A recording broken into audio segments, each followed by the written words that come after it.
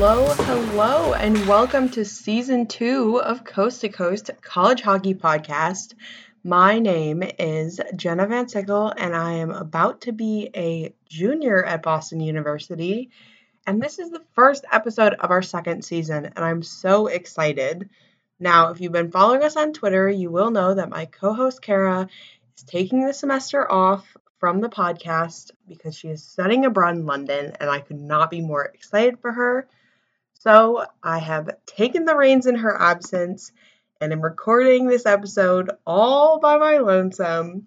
So fingers crossed everything goes well and I can figure out how to upload this because that was Kara's job. I did the social media, so we shall see. This first episode, I really wanted to make just a big overview of the off season for NCAA D1 hockey to really get everyone caught up on what's been going on in the hockey world and just get us all caught up on what we've missed since our last episode. For the preseason, I'm planning to do one episode per week, so keep an eye out for other episodes. They should all be out on Wednesdays. So, without further ado, let's just jump into the news. So, some of the big news this summer that I have been following as closely as possible has been the colleges that have postponed or canceled their hockey programs and are now bringing them back. So it looks like at this time, Robert Morris University, University of Alaska Anchorage, and University of Alabama Huntsville are all planning to reinstate their hockey programs for the 2022-23 season. So not this upcoming one. There's going to be a pause in those programs for this year. So RMU is saying they're pausing the program this year after they previously announced the cancellation of both their men's and women's programs in May.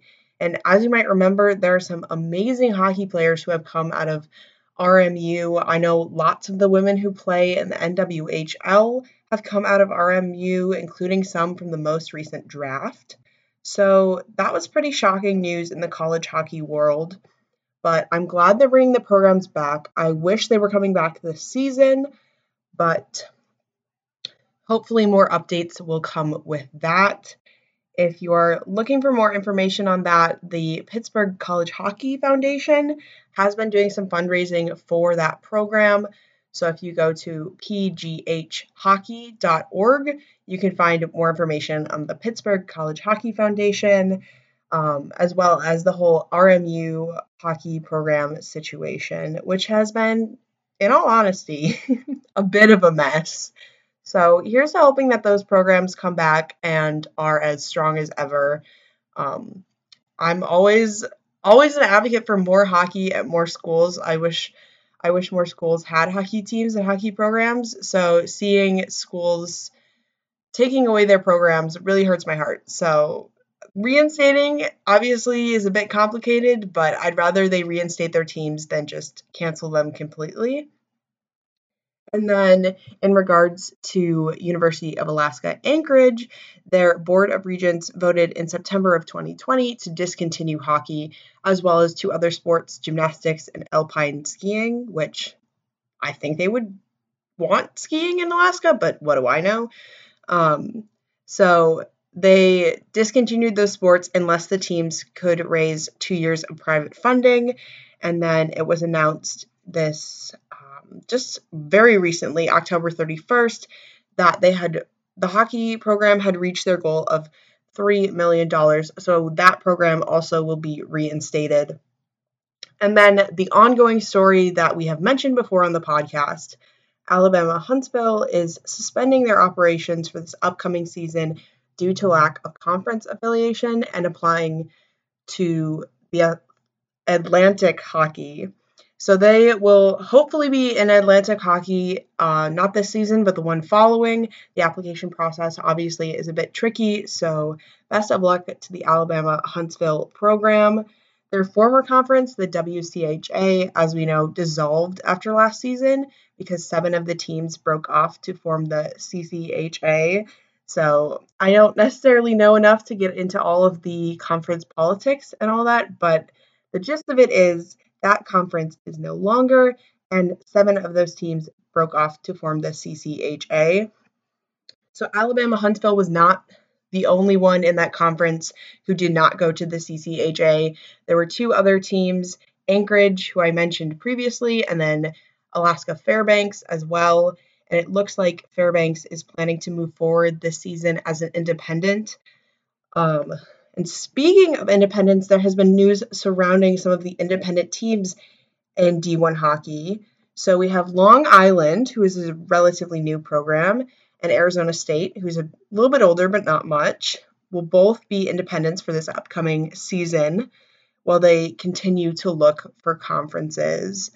And then looking a bit further into the future, Lindenwood, based in suburban St. Louis, is also planning to start playing in 2022-23 as an independent, but is currently searching for a conference. So I will keep my eye on that program and see if they get into a conference for their first season.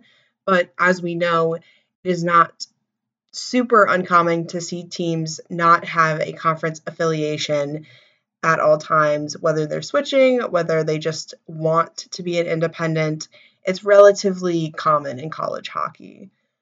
So I thought this would be a good time to discuss, although it is a one-person discussion as we don't have a guest today. So I thought about which conferences I thought were the best fit for each of these teams that does not have a conference at the moment or for their inaugural season. And the first one I wanted to talk about was ASU, so Arizona State. They have been independent since they started up their program, and I really think that the best conference for them, if they're looking to enter a conference, would be the NCHC, just because of their proximity to Denver and Colorado State, which I know isn't the closest, but ASU already travels a bunch, so having some teams in relative proximity would be better than none, and they would be playing some of the Midwest teams as well. So I think that would be the best fit for them, although it's hard with those farther out teams to really find something that really fits their needs and makes it as convenient as possible for those players. Moving on to Long Island, I think Atlantic Hockey would be the best decision. I honestly can't see them in Hockey East or ECAC for some reason. I'm not exactly sure where that is. I just don't see them fitting into Hockey East, which is where BU plays, which is a pretty small geographical area for those teams. And ECAC just didn't seem like as good of a fit as Atlantic Hockey. So I wouldn't be surprised if at some point we saw them at least applying to be in Atlantic Hockey. And for Lindenwood, which again will not be playing this upcoming season, so they are a full season away from their inaugural season, I think the CCHA would be a great fit for them. That's the new league formed by 7 out of 10 of WCHA teams. And I think because this league has some other small Midwest schools, because Lindenwood, is outside of St. Louis, I think this would be a good fit geographically as well as they fit kind of the profile of schools in this conference. So I think it would be a good match. Obviously, they could look at other conferences, but I know some of them are pretty hard to get into. Like, I don't think any of these unaffiliated teams are going to get into the Big Ten because they really don't accept too many teams outside of the Big Ten conference for football and all the other sports. And then lastly, Fairbanks and Anchorage. I was really struggling, similar to ASU, to find what would be a good fit because they are just so far from every other team. But my best guess is that they're going to do something together as the two Alaska schools in college hockey.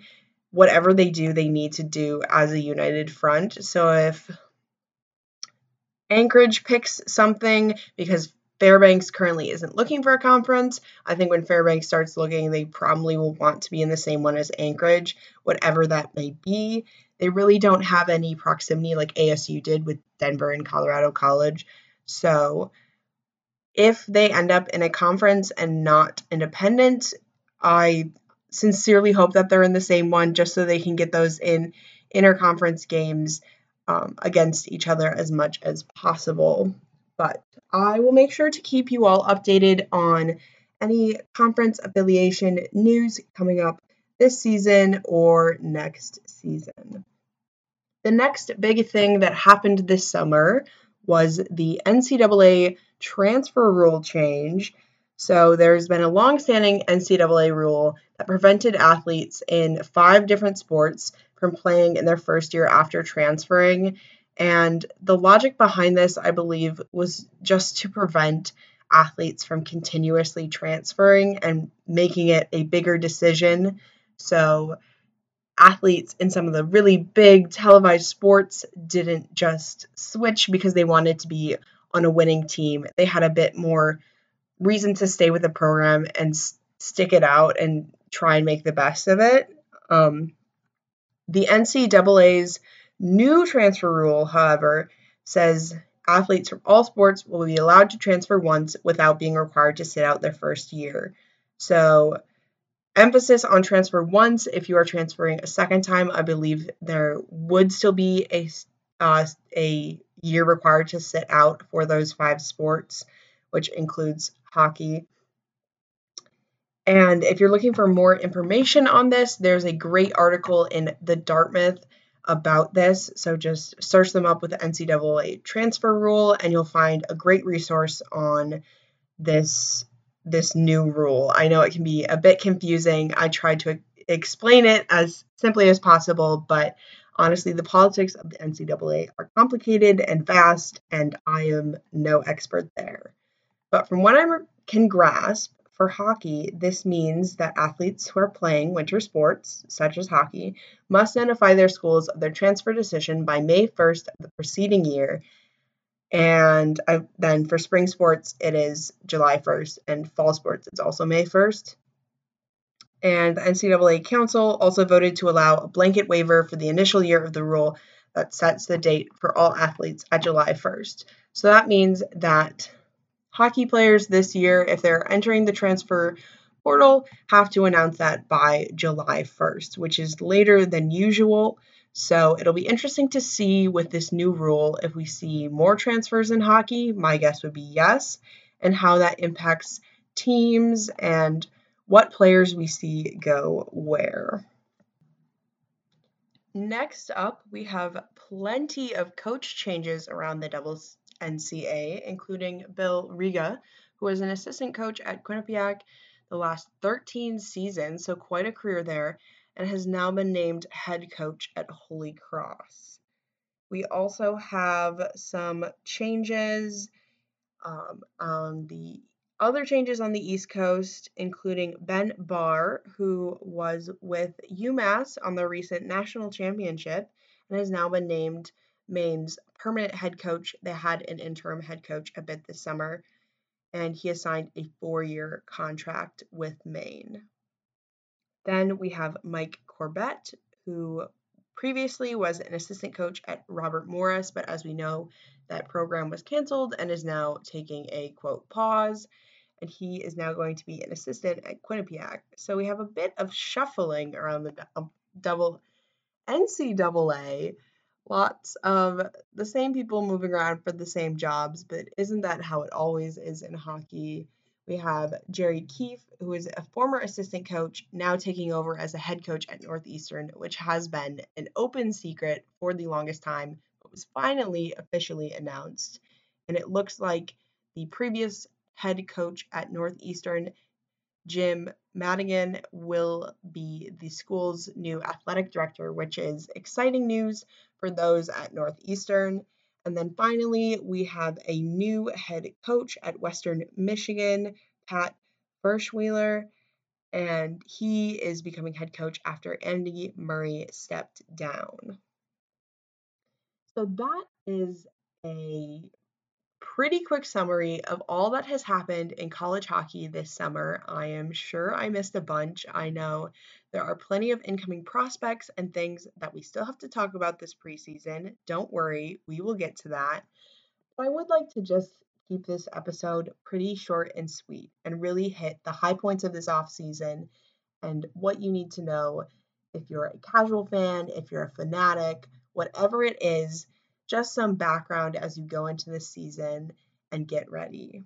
I also would like to acknowledge that there was some pretty heartbreaking news out of the college hockey world this summer with several unfortunate deaths from college hockey coaches, former players, and those related to coaches and staff members. So I would like to take this moment towards the end of the podcast just to acknowledge those who have been lost by the college hockey community.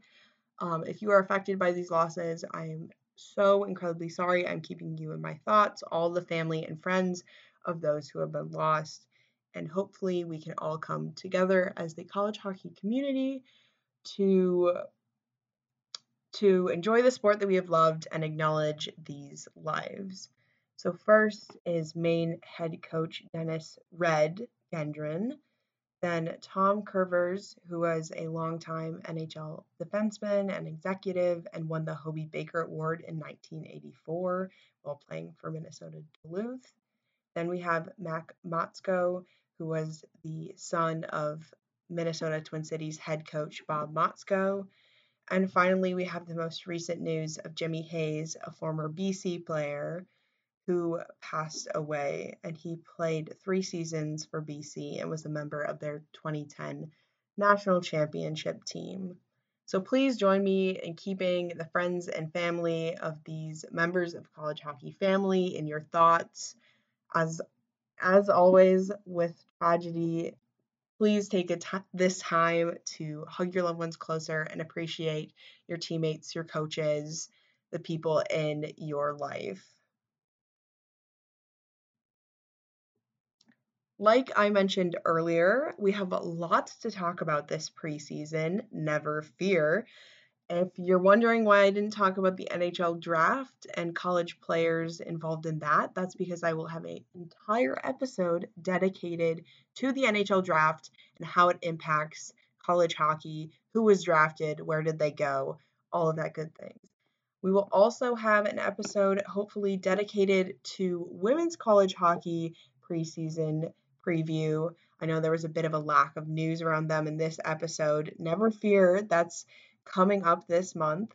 So if you're looking forward to either of those, make sure you're following the podcast, following us on Twitter to find that information. Also, because I am Sam's co-host this season, I would love to have some of our first ever guests on Coast to Coast College Hockey Podcast. So if you would like to be a guest, there's a Google form available on our Twitter account, which is at C2CH podcast. So the letter C, number 2, letter C, H podcast on Twitter. And you can fill out that form. You do not need any podcast experience. You can be a casual fan. You can be a player. You can work in college hockey. We want to hear from you. And I think that wraps up our first episode of season 2. Thank you for joining me for this inaugural episode of season 2. And if you have any opinions, any news that you felt I missed out on, please share it with me on Twitter. You also can use my personal handle, which is at Jenna Van Sickle. I would love to hear from you all. I am enjoying this season so far, excited for the preseason episodes I have planned, and thank you for sticking with us. We'll see you next week.